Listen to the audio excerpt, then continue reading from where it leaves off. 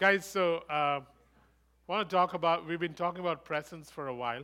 Today I want to talk about what presence, what it ain't. As in, sometimes this idea of presence and pursuing the presence of God can get um, so difficult that you feel more guilt than pleasure. So I want to talk about what presence is not, or how not to go about it, because otherwise, we'll drown in presence, in our pursuit of presence. So, on one hand, we said that the periodic awareness of presence, on one hand, we say the periodic awareness of the presence of God, the periodic awareness of the presence of God is not God's design, was never God's design. That's what we've been saying for a while, that it isn't enough to be aware of Him when we gather together and sing together. Isn't it enough to be aware of Him once a week, twice a week, three times a week? The periodic awareness of the presence of God was never His design. So that's one statement we've been making for a while. But then the pressure that we as passionate believers can put on ourselves to be aware, pressure we put on ourselves to be aware of His presence, to be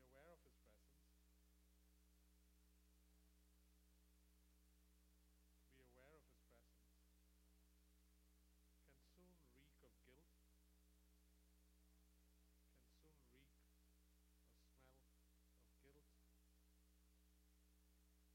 of failure, and then this sense of it's never enough.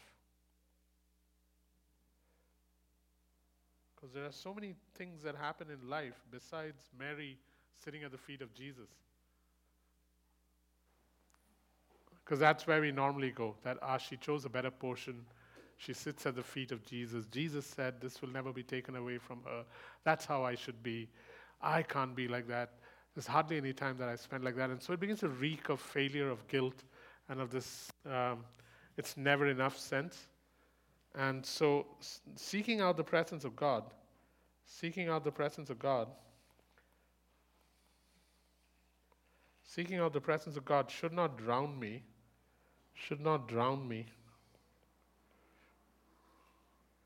to the exclusion of all things, to the exclusion of all things else, to the exclusion of all things else.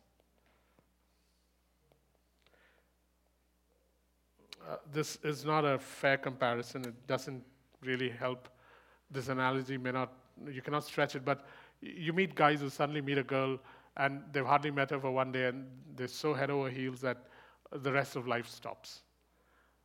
It can't be like that. God never meant the pursuit of the presence of Himself to drown us to the exclusion of everything else. And we'll see that from the scriptures. And so the intent is to look at the distortions of pursuing presence, or look and say, this ain't it, and this is it, so that all of life can be lived together. Any questions on that before we go on? Do you understand? Do you understand where we're going with this? Because otherwise, there's guilt, and it's never enough. When will we ever get to that place where we can say, aha, it's all good now? Any questions? Hey, Jill. Good to see you. Heard you were in Japan recently. Yeah. Where's Evan? Okay. Any questions? Okay, so let's start with the whole idea of language. Guys, one of the things we have to change is how we use language. Our language can distort. Language can distort the process of perceiving. Language can distort the process of perceiving Him, perceiving presence. So we got to, one of the things we stopped using in this church is we are going to church, or let's meet for church and stuff like that. It was very deliberate because language does distort perception. It's been used powerfully by people to change how a nation thinks. And so one of the things we have to make sure is that language does not distort the process of perceiving presence. And so we got to stop saying stuff like, man, God really showed up. Worship was so powerful, God really showed up. Or didn't feel his presence. Or let us invite his presence with praise. This is normal Christian language, and it's not biblical. So why would I use unbiblical language? Ooh, I feel his presence right now. That is just my feeling. But his presence is here anyways. Are you trying to raise your hand or? No, okay, just checking. Yeah. No, really, I thought you were asking a question. So language distorts the process of perceiving presence. Yeah? So stop using language like that. Stop using stuff like, I feel the presence of God, I didn't feel the presence of God, oh, he's powerful in this place. Stuff like that, we got to stop that. Oh, let's just invite him with our praise. Let's come early and pray over each of these pews so that the presence of God settles on the pews. It's just a lot of wasted time. Yeah? We would rephrase as, Father, whether I like it or not, you're here. And now, please, could you help me become aware of your presence here? By the way, I just want you to know, I don't feel nothing. But I still want to acknowledge that you are here. You start from the truth and then work. When I don't feel anything, take truth and voice it. When you don't feel anything, take truth and voice it. It's always been the way the Bible has worked. Habakkuk 3, 17 to 19 is a perfect example of it. Though the fig tree shall not blossom, though there is no cattle in the stall, though the olive tree has cast its fruit, yet I will do cartwheels of joy, because I know that you are this, and this. Whenever you don't feel anything, take the truth and voice it. And so we are taking the truth and voicing it. We are saying, God, I don't feel anything, but I know that you are here. That's how we go about this. That's where we start. So often our language fails to grasp the central truth of God's presence. Often our language fails to grasp the truth of God's presence. And language does color our mind. Words are used to change our mind. It's always been that way. Words are used to change our mind.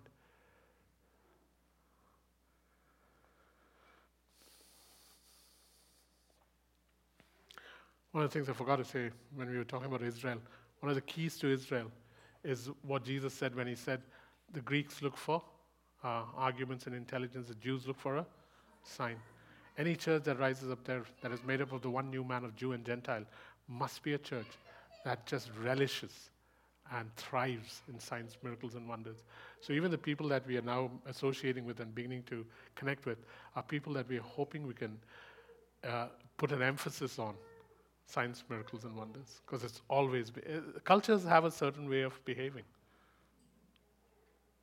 It's just normal. Yeah. So often our language fails to grasp the truth of God's presence. So that is one thing that has to change. In reality, God is always present. In reality, God is already present. Not just always, God is already present. God is already present. And his presence surrounds us. This has been one line I've been going over again and again.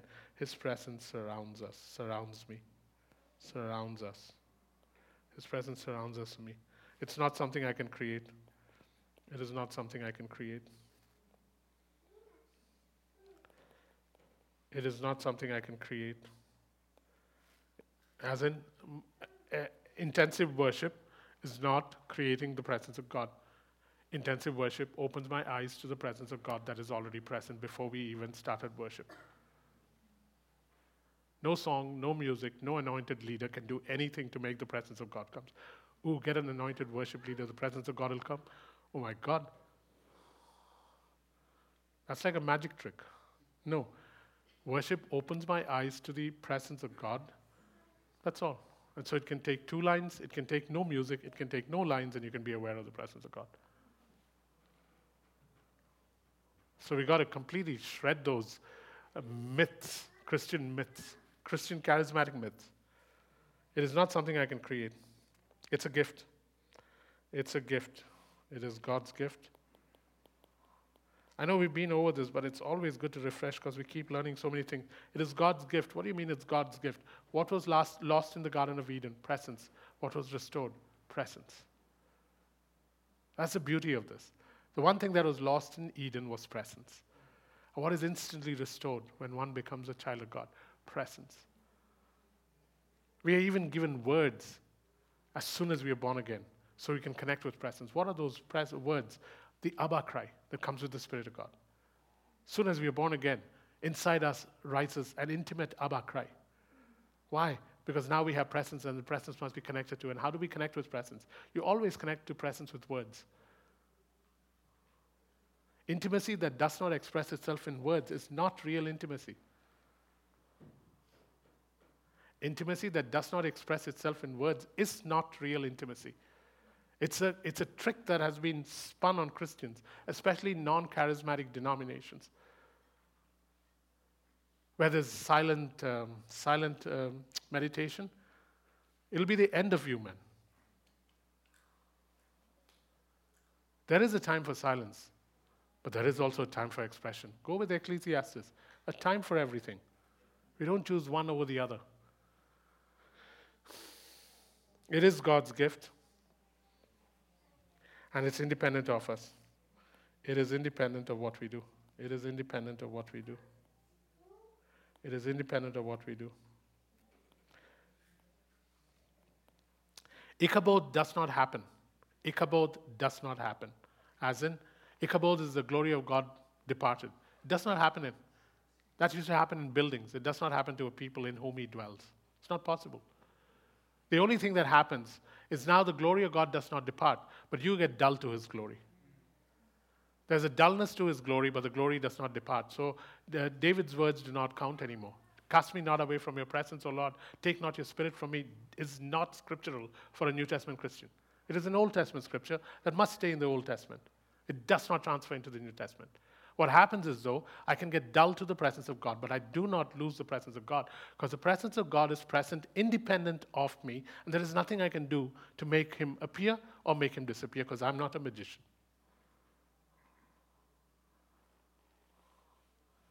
These are facts and truths. They're not just truths, they are facts, as in they can be tested out.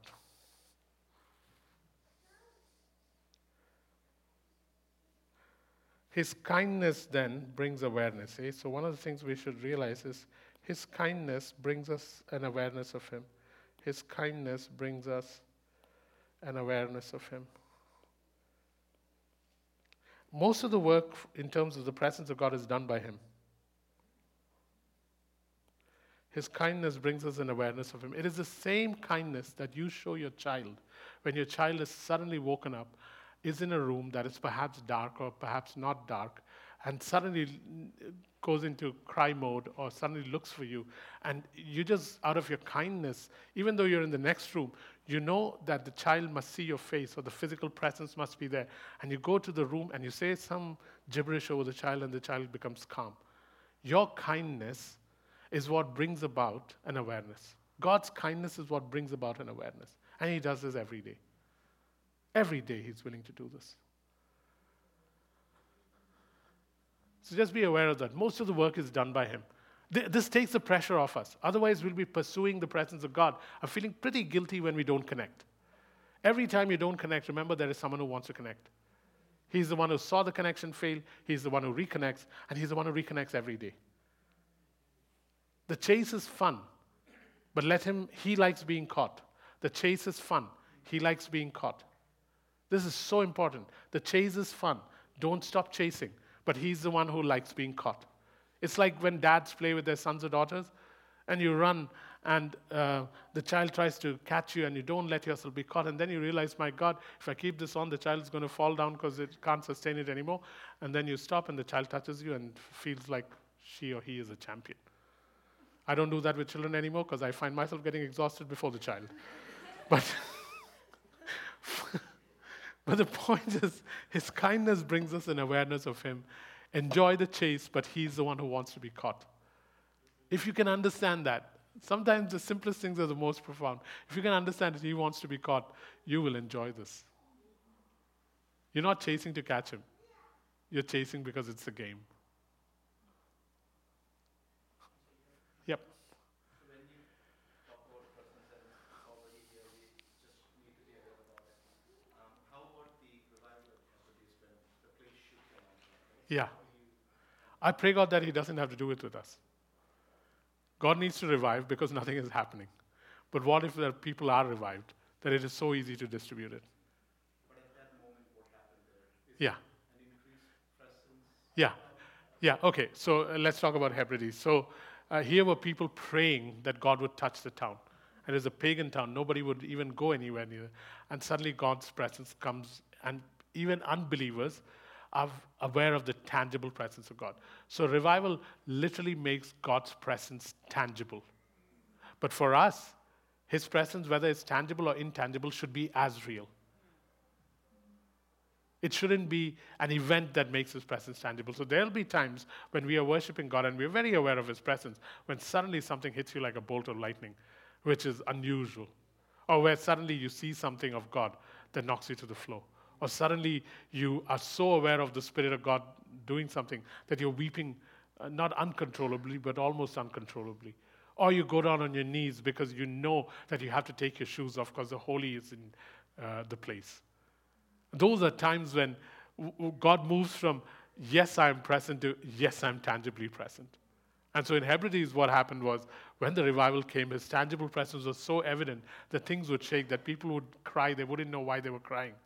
And blessed is a city or a town or a church that is visited that way.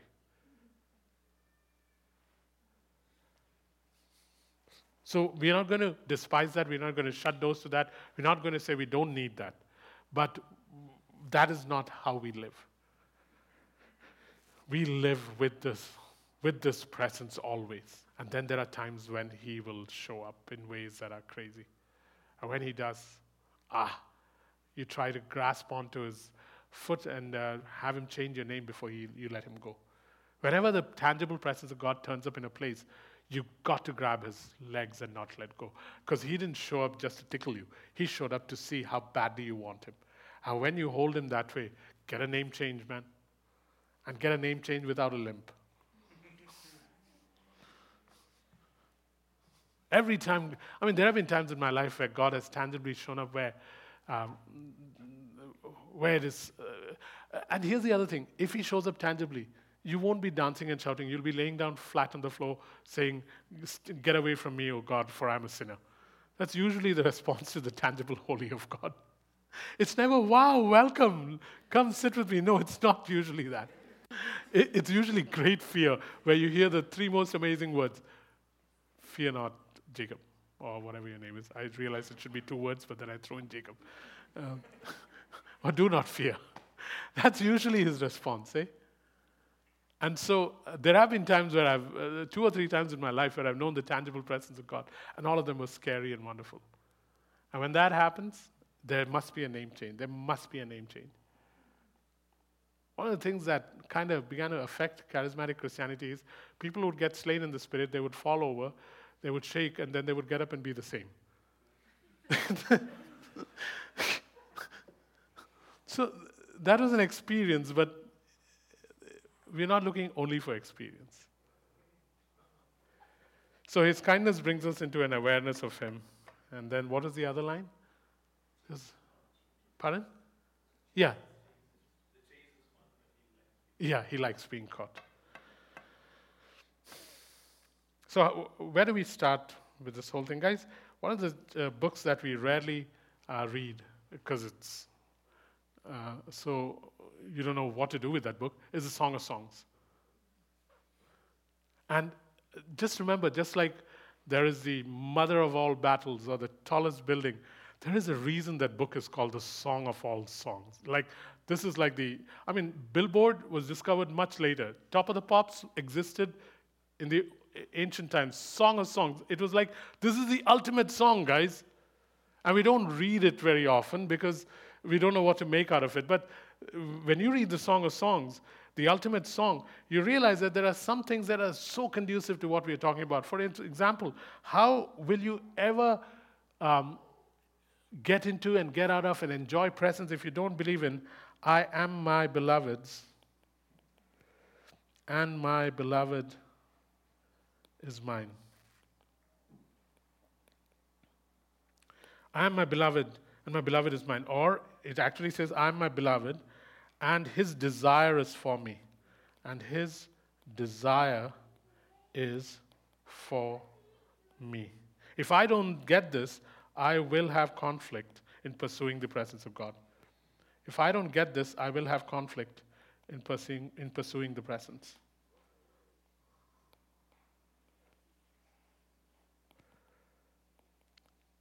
You know, there's nothing as painful as chasing someone who you know you will not catch.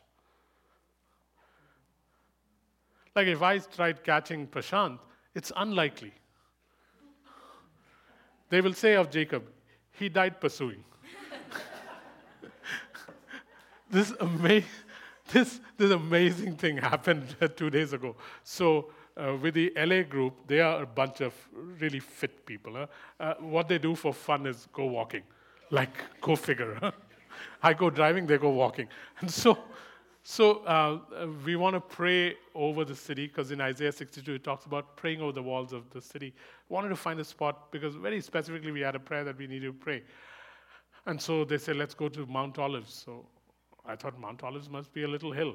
But Mount Olives is actually a mount. And so we start walking up, hey?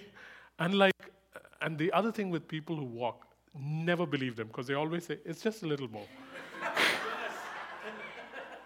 I hate that. It's just a little more. And that little more is not even halfway. Huh? And so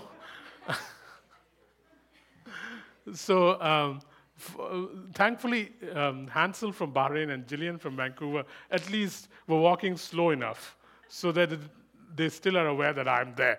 And we are trudging, and the others are far ahead. Huh? And Chad, because he's on keto, can walk a little faster now.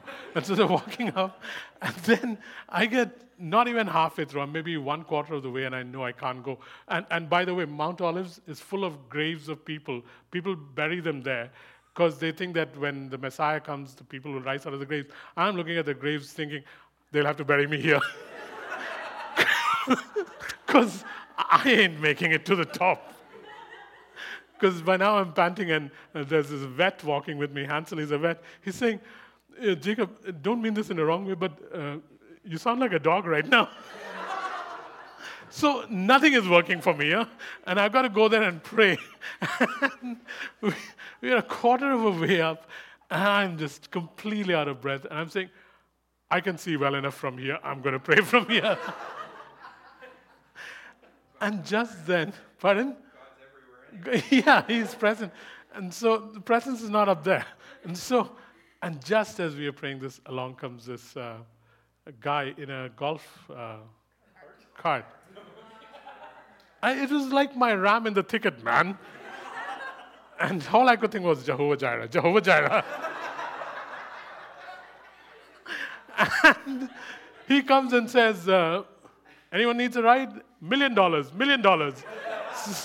So I said 20, and then I brought it down to 15. And then he took us up. And then he waited there, till everything was done. Then he took us down.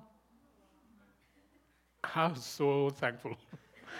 I don't know why this story is at all important, but if you don't know that you can catch somebody, what's the point of pursuing them? Because you would die halfway through. One of the things God wants us to know is that I am my beloved's, and his desire is for me. The idea of presence is his desire is for me. I will find his presence. His desire is for me. I will find his presence. There are ways he'll do that, but his desire is for me. I will find his presence. These are truths that should be established so that you don't run helter-skelter. His desire is for me. I will find his presence. I will not lose out on his presence. So, otherwise you'll have conflict. Huh? And just so you know, awareness of presence is just not so that, I'm aware of God. Awareness of presence must lead to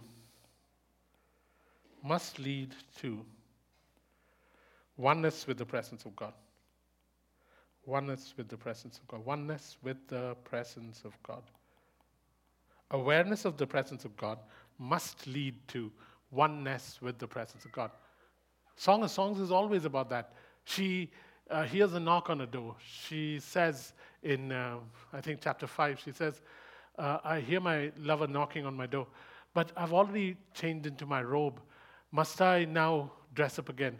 I've already wash my feet? Must I now soil them again? And so she doesn't get up. Awareness is not enough. Awareness must lead to oneness. Otherwise, you're aware of God knocking on the door. So what? And then finally, when she comes to her senses and says, okay, I'm going to open the door, he's gone. And so she's roaming the streets looking for him. Awareness of God must lead to oneness with the presence. And so remember that the game is not to chase and catch him. The game is to chase and catch him and become one with him. As in, the way he talks. Father, you are in me and I am in you. We have become one. Awareness of the presence must lead to oneness with presence. Oneness only happens in the context of relationship. Oneness needs relationship. Relationship requires chasing.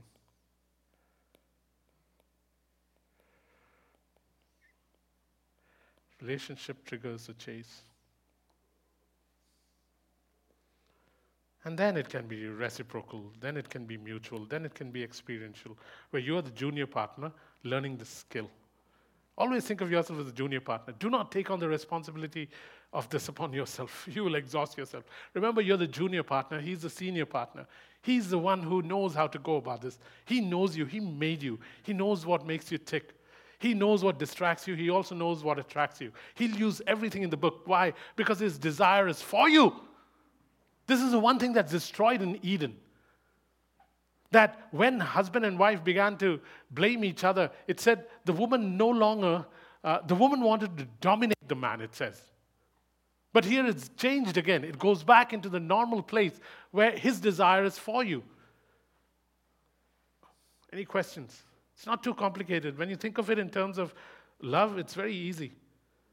Now you see why God says in Isaiah 62, verse 4 and 5, he says, from now on, I will not call you Hephzibah. I will not call you abandoned one. I'll call you Hephzibah and Beulah. You'll be like one who's married to me. You will not be one that is forlorn or left. Who is the one chasing whom? God is chasing Israel. And he's renaming her. Why is he renaming her? One of the things that happens in the chase is he'll call you names so that you know where he's hiding. And as you hear those names, your heart will begin to beat, You do this with your children. You have some funny name, a babushka for them, and you'll be hiding under the pillow, and you'll say, babushka, and the child will come running.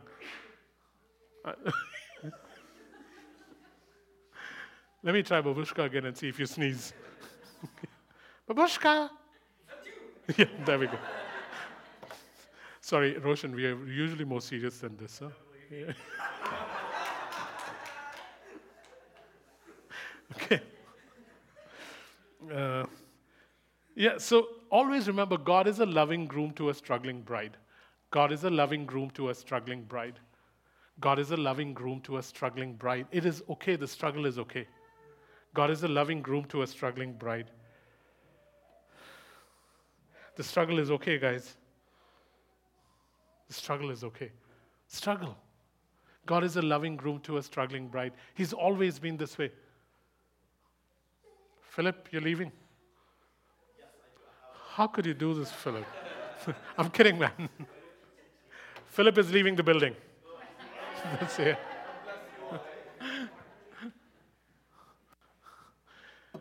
Yeah. Struggle is okay. The other thing we talked about before is presence is a return to first love. Presence is a return to first love. Presence is a return to first love. It's odd, You always struggle happily through first love. You struggle happily through first love. Look at Don. Can you see that he's struggling? You can't, because he's struggling happily.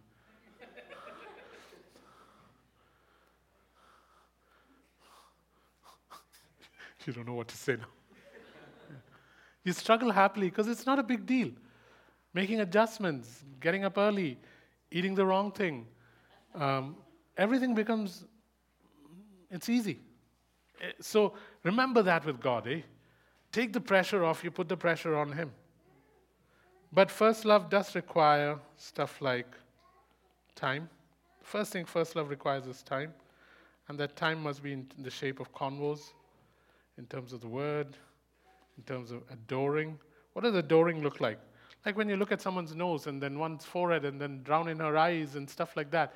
This adoration is just looking at someone's nature, exterior and interior, and just thoroughly enjoying it. You do that with your children, you do that with your spouse, you do that with anyone you love. You're so aware. And that comes through time. If first love requires time. If there is just one thing that first love requires, it is time. Without time, there is no first love. So every time I'm told to repent and see how far I've fallen, what God is saying is, hey, you've lost out on time with me. First love requires time.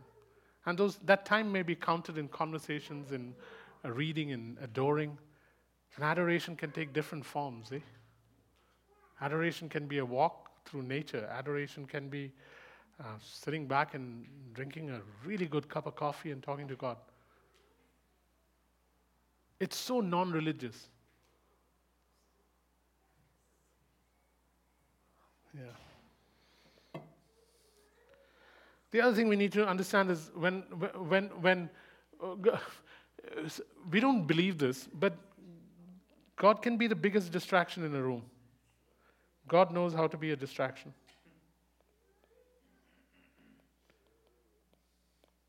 God knows how to be a distraction, or He knows how to use circumstances to distract you back to Him. Like in Songs chapter 3, verse 6 to 11, here's how she pictures her lover coming. She talks about, I see columns of smoke, I see my lover coming perfumed with myrrh and frankincense. I see him covered with the fragrance of merchant aroma. So the intent is, he is impossible to ignore. He is impossible to ignore. To anybody who loves him even a little, he is impossible to ignore. To anybody who loves him a little, he is impossible to ignore. He is impossible to ignore. It's not a question of whether I can see him, what I feel. It's always a question of appetite. It is a question of appetite. It is a question of appetite.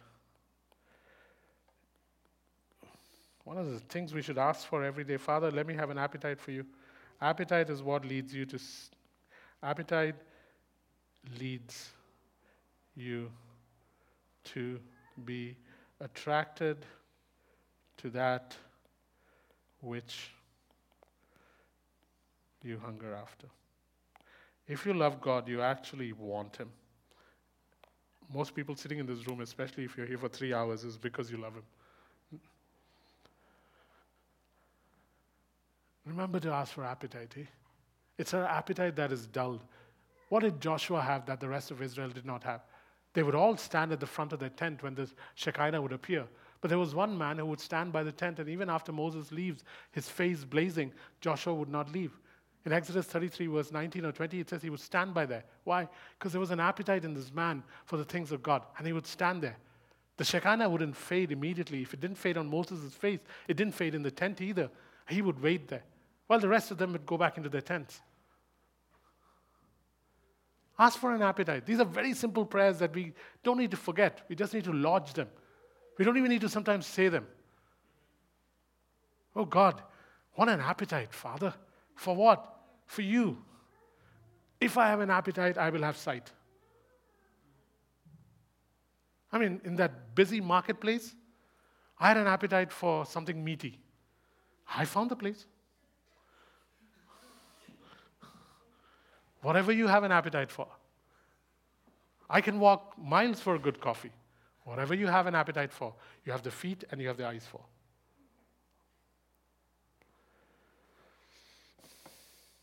But the appetite must begin again every day as if nothing happened yesterday. Hear me, this is super important. The appetite must begin again every day as if nothing happened yesterday. As in, don't eat stale manna from yesterday. Oh my God, what a wonderful time with the Lord we had yesterday. That is not what is supposed to sustain me today. That was yesterday. Today I start afresh because God is infinite. I do not eat the stale manna of yesterday. Most institutions, most denominations, most conferences, most important events in a Christian's life is always built on some grace that happened yesterday. What of it today? I've got to start with this appetite thing as if it is new today. Every day you begin afresh as if yesterday was not. Why? Because he says in the Bible, my mercies are what? New. New. New. As in, there is nothing in him that is new, but for you, it will be new. Why? Because he is infinite, and every day you can pull out of him something that is so different. This is how the presence thing works, man. And then the pressure is off you. Another thing that really helps presence, if you notice the Song of Songs happens in a garden in Jerusalem, in a family home. I don't have scripture to back this up from the Song of Songs, but I know this, that any man or woman who pursues the bride, the body of the kingdom, will find presence. If that is not your magnificent obsession, it is hard to find the Son. Because this is the magnificent obsession of the Father, Son, and the Holy Spirit. What is the Father's magnificent obsession? His Son. What is the Son's magnificent obsession? His bride. What is the Holy Spirit's magnificent obsession? The bride and the Son. How does he go about it? He creates a family. What is a family called? The family of God. What is a drive? Magnificent obsession is the Son. What is the magnificent obsession of the Son? The bride and the... I know I'm speaking really fast. But if you want to find the Son, you must have the same obsession as the Son. And the Son is obsessed with his bride. It is almost impossible to find the Son if you aren't interested in the bride.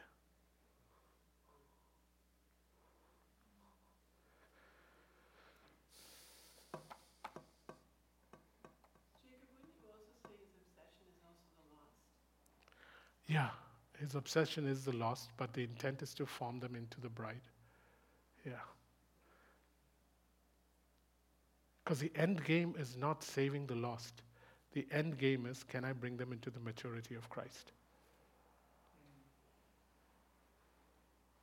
Yeah.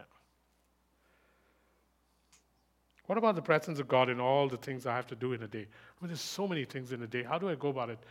Genesis 2, man. You'll see that there were so many things to do. We've got either maybe because we teach it wrong and we make presence such a high commodity that we think, oh my God, if I do this, I won't be able to do anything else. But when you look at Genesis 2, you find that in Genesis 2:15, God takes man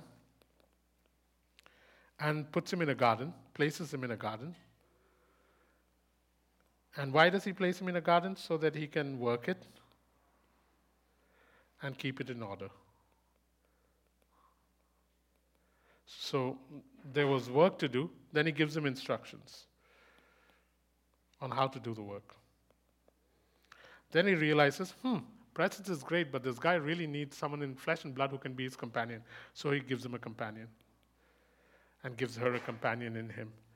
He realizes that presence is great, but this guy needs a helpmate. So he gives a helpmate. Then he realizes that he needs to get to know her, so he's getting to know her, getting to know each other. And even to form her, Adam was involved in her creation. He didn't have to do anything, but he's put into a deep sleep and she's formed. There's a process that he's involved in. Then there was the development of free will.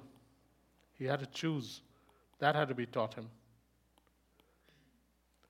There was an exertion of free will. There was time spent in intelligence, where he had to classify every living being and he wasn't grunting every time he saw an elephant. He didn't go, No, he gave them actual names. Intelligent classification and conversation.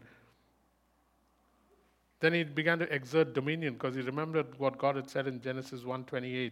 These are things that are missing in Genesis, but it's so implied. Then there was a habitual sound of God walking in the garden in the cool of the evening. Habitual sound. The word there is not that God used to walk in the cool of the evening that day, that there was this habitual sound of God walking in the cool of the evening. So we think the idea of pursuing presence was when God would come walking in the evening in the garden, that's when they had this presence. No, it was presence throughout the day, but in different things. Look at the things they had to do. There's work to be done. We think that somehow while I'm typing in the computer, I have to think of God, God, God, God, God, God, God, and then you wonder why God is on the screen. It's not like that. You can do your work without thinking of God, but you have to realize that your work is sustained by God, and that we'll get there later. We might not get there today, but there's a whole thing on presence and work. But you have to understand the different things that are happening in the garden. There is work. There's keeping things in order. It's part of what God gives me. Then there is instructions that He gives to how to do the work. If presence was enough, He wouldn't have given a companion, man. Isn't God enough? But He knows God is not enough, and He gives a companion. Because He knows I've made them in physical form, in human flesh, and they need companionship. He gives them companionship. But once He gives them companionship, there's responsibilities on each other. This is all part of pursuing His presence. Each of these can be taken apart. We won't do it today, because it's already 1:15. Then there is knowing each other. Then there is, I love this, He needed to learn how to exert His free will. God deliberately brings the animals and puts them before Him and says, hey, what do you want to call these things? I've given you dominion. What do you think? There was a process. There was an actual intelligent process through which Adam named animals. There was a reason animals were called certain things. We don't even understand what that was. And it was in English, by the way.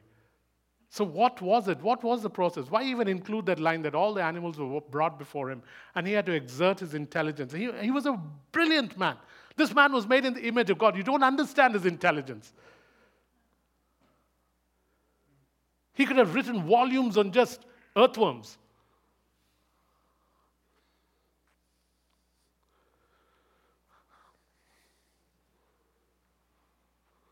This is what is happening in the Garden of Eden. He's not thinking God, God, God, God, God. Sometimes presence can become like a guru sitting on Himalaya.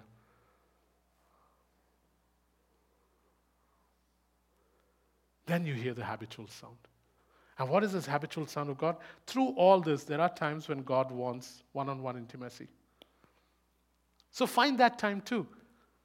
Through all this, there are times when God wants one-on-one intimacy, where He says, hey, I saw you at work and I know you kept tabs on me during work. Hey, I saw you really loving on your spouse and you were aware of how you need to love her. And there were times when you thought of, I should do this, I should do that. You even sent up a prayer when she got angry.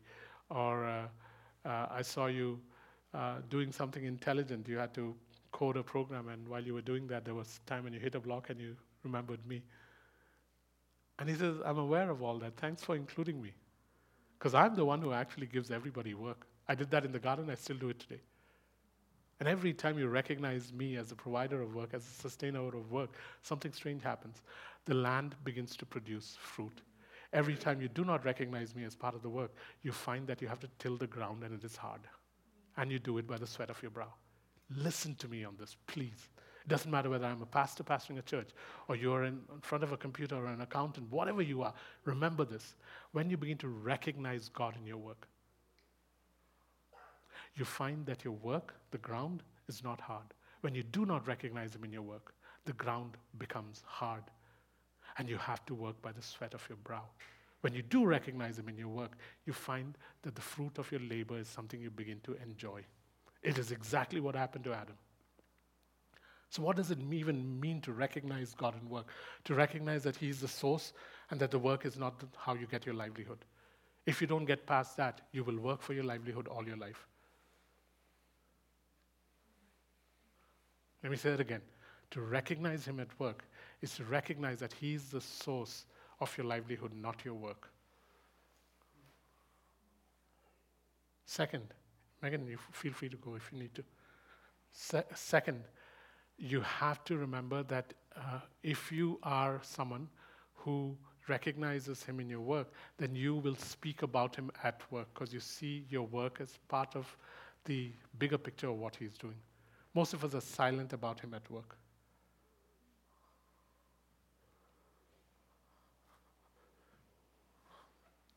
Three.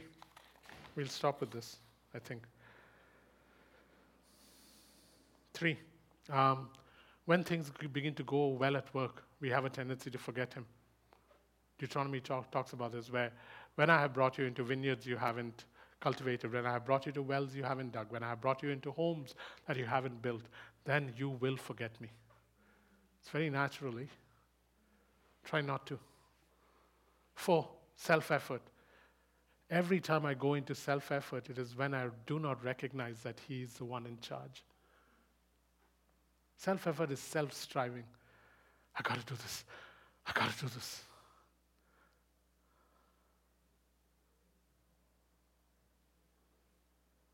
The reason I enjoy my work so much is because these things are easy now. Most pastors don't, eh? For most pastors, Sunday is a day of pressure.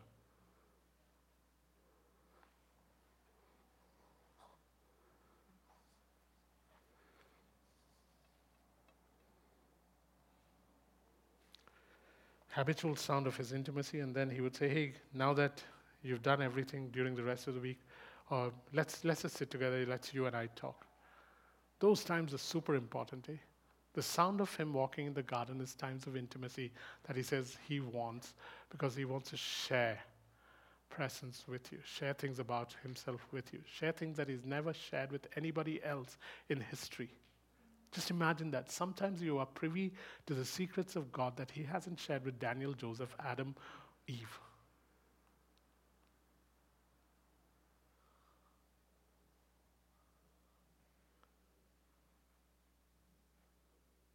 Just think of that. Sometimes He's inviting you to step into something He wants to do on earth that nobody else has done. One of the things God always likes doing, and I'm telling you this so that you believe it and are able to walk in it one day. One of the things He wants you to have is an unprecedented life. You know what an unprecedented life is? An unprecedented life is a life that no one has ever lived before. An unprecedented life is a life that no other human being has ever lived before. Stepping into something or someone that He can make you that has never existed before.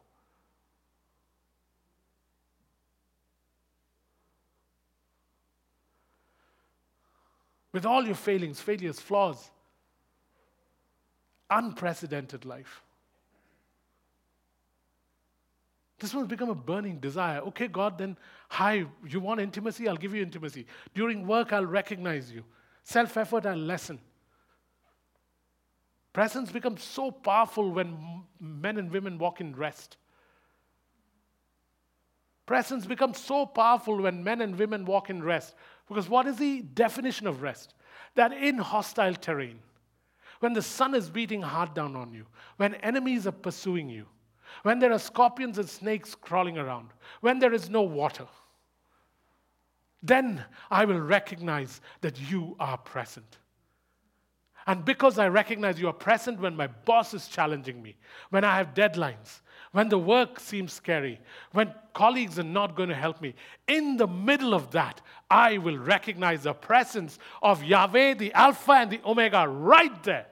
And out of Him will now come water out of a rock. Out of Him will come birds that fly at 2 feet off the ground. Out of Him will come coriander-looking manna. Out of Him will come shade. Out of Him will come blazing sun when it is cold. Out of Him, there's no end to this. That is what rest looks like. Rest is an acknowledgement that the presence of God is here and I do not need to do anything except the one thing He tells me to.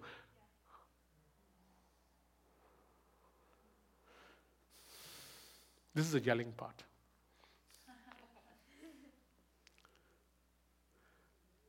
We live like this. People around you will eat presence. You live like this and people around you will eat presence. You don't live like this and they eat the fruit of your labor. Nothing wrong with that. But my God, I would rather eat presence than the sweat of your brow.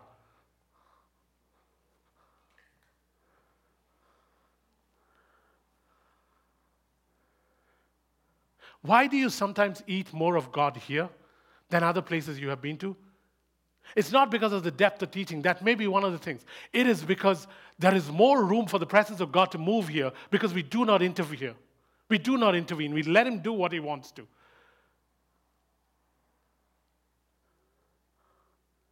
Walk in rest, and the presence of God is more evident. Why? Because when you walk in rest, God gets to do whatever He wants to, how He wants to. Hear me again. When you walk in rest, God gets to do what He wants to, how He wants to. When you walk in rest, God gets to do what He wants to, how He wants to. When you don't want to walk in rest, God gets to do what He wants to, but not how He wants to. And when He doesn't get to do what He wants to, how He wants to, the results do not have the aroma of Yahweh. They don't have the fragrance of Yahweh. They've got the fragrance of Christianity, but they don't have the fragrance of Yahweh. Alrighty, let's back it up. Just be careful not to designate certain times as spiritual and certain times as secular. Don't do that, eh? This is all one and the same. I'm telling you something. If Mary just kept sitting at His feet, He'd have rebuked her. Next time He came home, Mary says, oops, Jesus has come. Martha's flogging away. Jesus would have at some point said, Mary, now you're making this like a habit. You're taking this up as an excuse. Go help Martha in the kitchen. There are times of intimacy, like the cool of the evening. But otherwise, for ones who love God, His desire is over you. You will, if you don't find Him, He will find you. And as we begin to believe these truths, you'll find that the gap between you not being aware of Him and you being aware of Him keeps decreasing. Just keeps decreasing.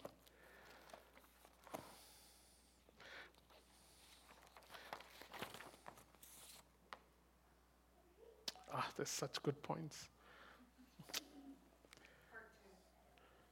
If you insist.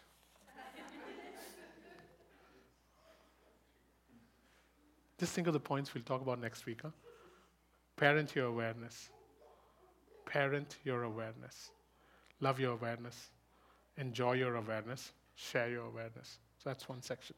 Parent your awareness. How do you parent this awareness? How do you love your awareness? How do you enjoy your awareness? How do you share your awareness? Next one. Presence is attentiveness and curiosity. Presence is attentiveness and curiosity. It'll make you curious about things God does.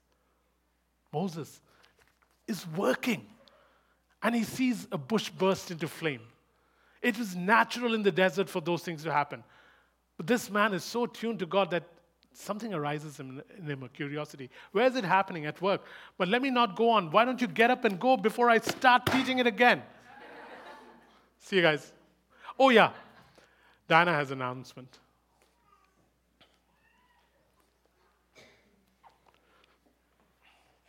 Is the mic on?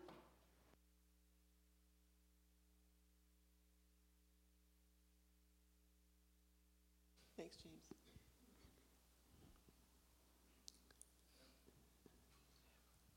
Hello. Thank you. This is not actually an announcement as much as it is a request. This will take a couple of minutes. I'm sorry, guys. A few years ago, when we were on Main Street, Jacob gave an assignment to two of us to write in response to his teaching. And one of the things that I had the privilege of writing about was about God's kindness and about God's heart. And I discovered, to my amazement, that the prodigal son was not the only prodigal in the story. There's also the prodigal father, and God is a prodigal father. In the same way that the son was extravagantly lavish in spending, the father was extravagantly lavish in loving and his kindness and his welcoming the son back. So what I'm doing now, I want to collect God's stories. I want to turn God's stories into a book, and I want them to be told in the voices of the people that experience the God stories. So what I would like from all of you and from anybody you know who has God stories, please, please let me know, and I will talk to you, and I want to have it in your own voice, and I don't want it a written voice because people write way different than they speak. I want it a spoken voice, so I want to hear your stories. And one of the hopes I have for this book is that other people who don't know God will learn about His heart. For example, I have siblings that don't know God, and I spent 2 evenings last night and the night before. My sister, who really is not a Christian and really is very angry at Christians because of the way they act and the way they treat others, she will read the book. I can promise you that she will read the book if I write it. So I really, really, really would I covet your stories. So feel free to contact me, and I'll figure out ways to contact you guys as well, because I'm sure. Put up your hand if you've never, ever, ever had a God story to tell. Put up your hand if you've had at least one God story to tell. Thank you. Yes. Jacob, I don't see your hand. So the other, I just want to add with a caution, and this is based on a conversation I've had with my sister, and it ties in with what what Jacob's been teaching and what we've been learning. God's heart is full of love for his people. God's heart is full of love for the lost. His heart is against the enemy. He's not against people. But what my sister has been seeing, because she's not a believer and she's very, very into politics and the way people interact with each other, she's been seeing Christians voiced in the news and everywhere else as being really against things, really against things. They're not showing God's heart. So please be really cautious if you're against a policy or an action or something. Make sure that you're not threatening Christians. Make sure that you're not, make sure you represent Christ well. Make sure you represent God's heart of love and compassion and forgiveness, even to those who are perpetrating horrible things.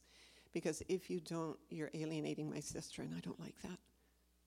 So that's very personal. But anybody not understand that or have a question about that? That's all. So thank you. So please, please, please tell your God stories.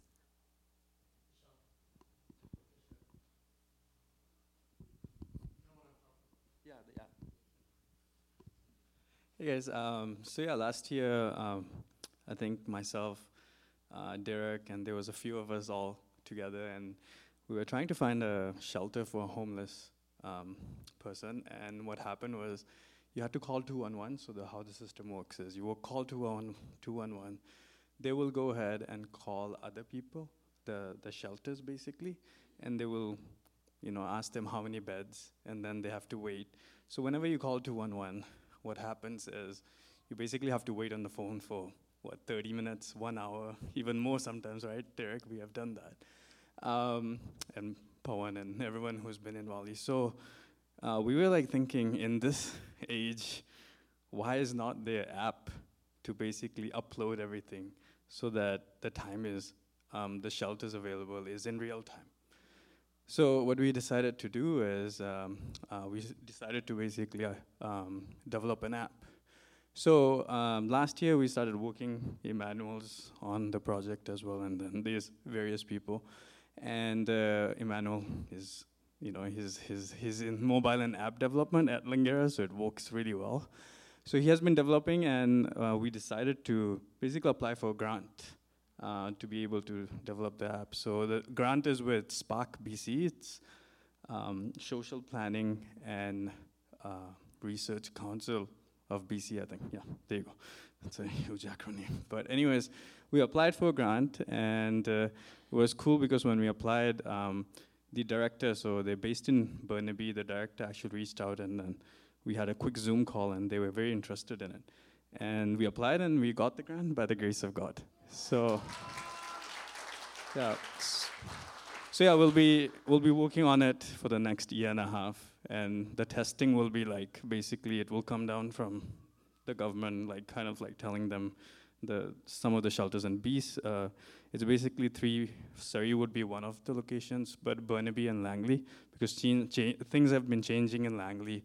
There's more homelessness growing in Langley as well. So, and the director's this might be first of many things, because shelters is not the only thing homeless people are looking for.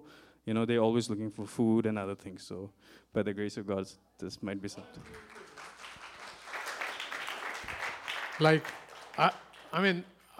I dreamt of a church that was involved with city and government. Never thought it would be possible.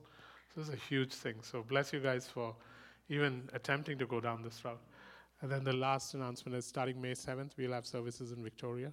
So next week, you'll get a call this week saying, you, and you are going for the evening service in Victoria. So we'll be starting a service in Victoria May 7th. Yeah? So prepare for a picnic in Victoria next Sunday evening. And if you are the lucky one that's picked for the first one, yeah, you get to pay ferry and go to Victoria. Yeah, I can see you're very enthusiastic. That's a good sign. Alrighty, please leave.